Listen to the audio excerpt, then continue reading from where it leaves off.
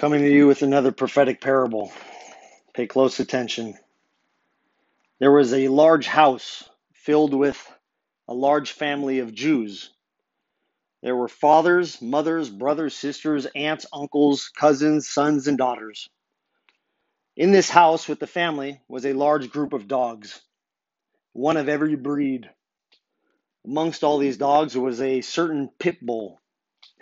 Every time the family would take the dogs to the dog park to exercise them, the neighbors would complain about the pit bull.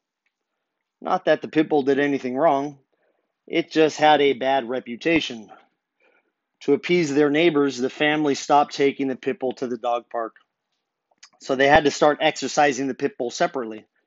This became very burdensome on the family because they had more important things to do.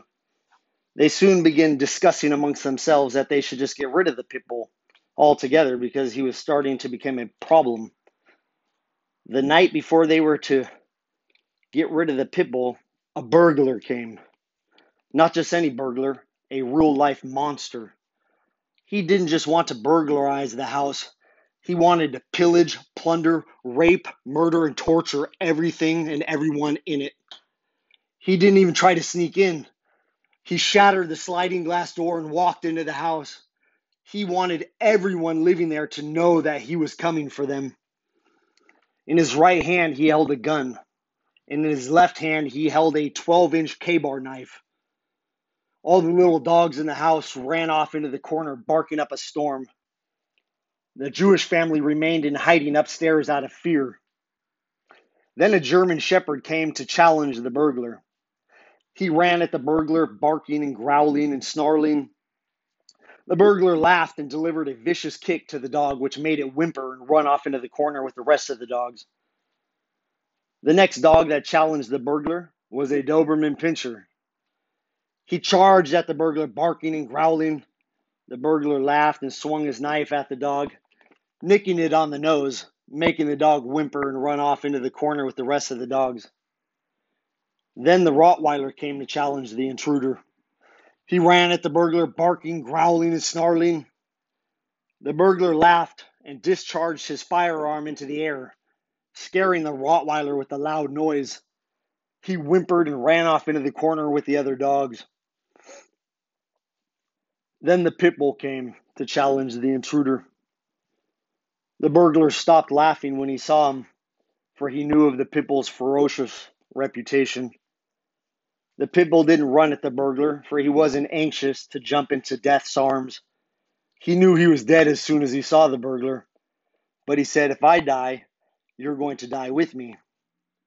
He didn't bark or growl, for he knew that was just noise.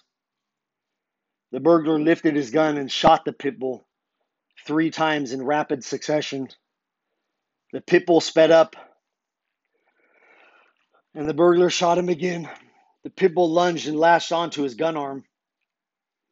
The pit bull knew that no matter how big someone is, when you put them on their back, they're not that big anymore.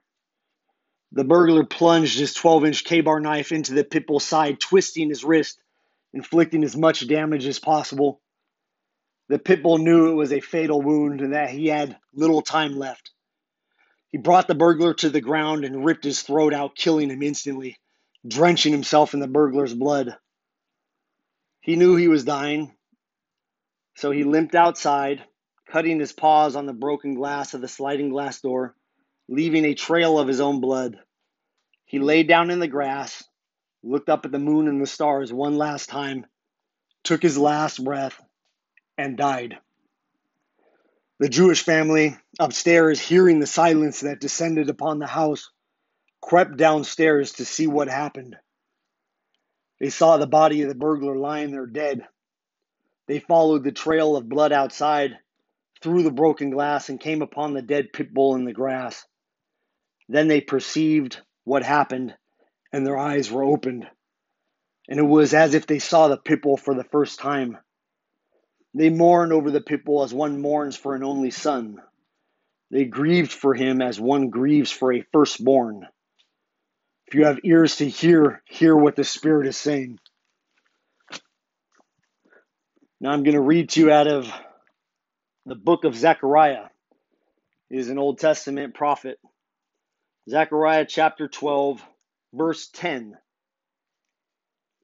And it says, "And I will pour out on the house of David and the inhabitants of Jerusalem a spirit of grace and supplication.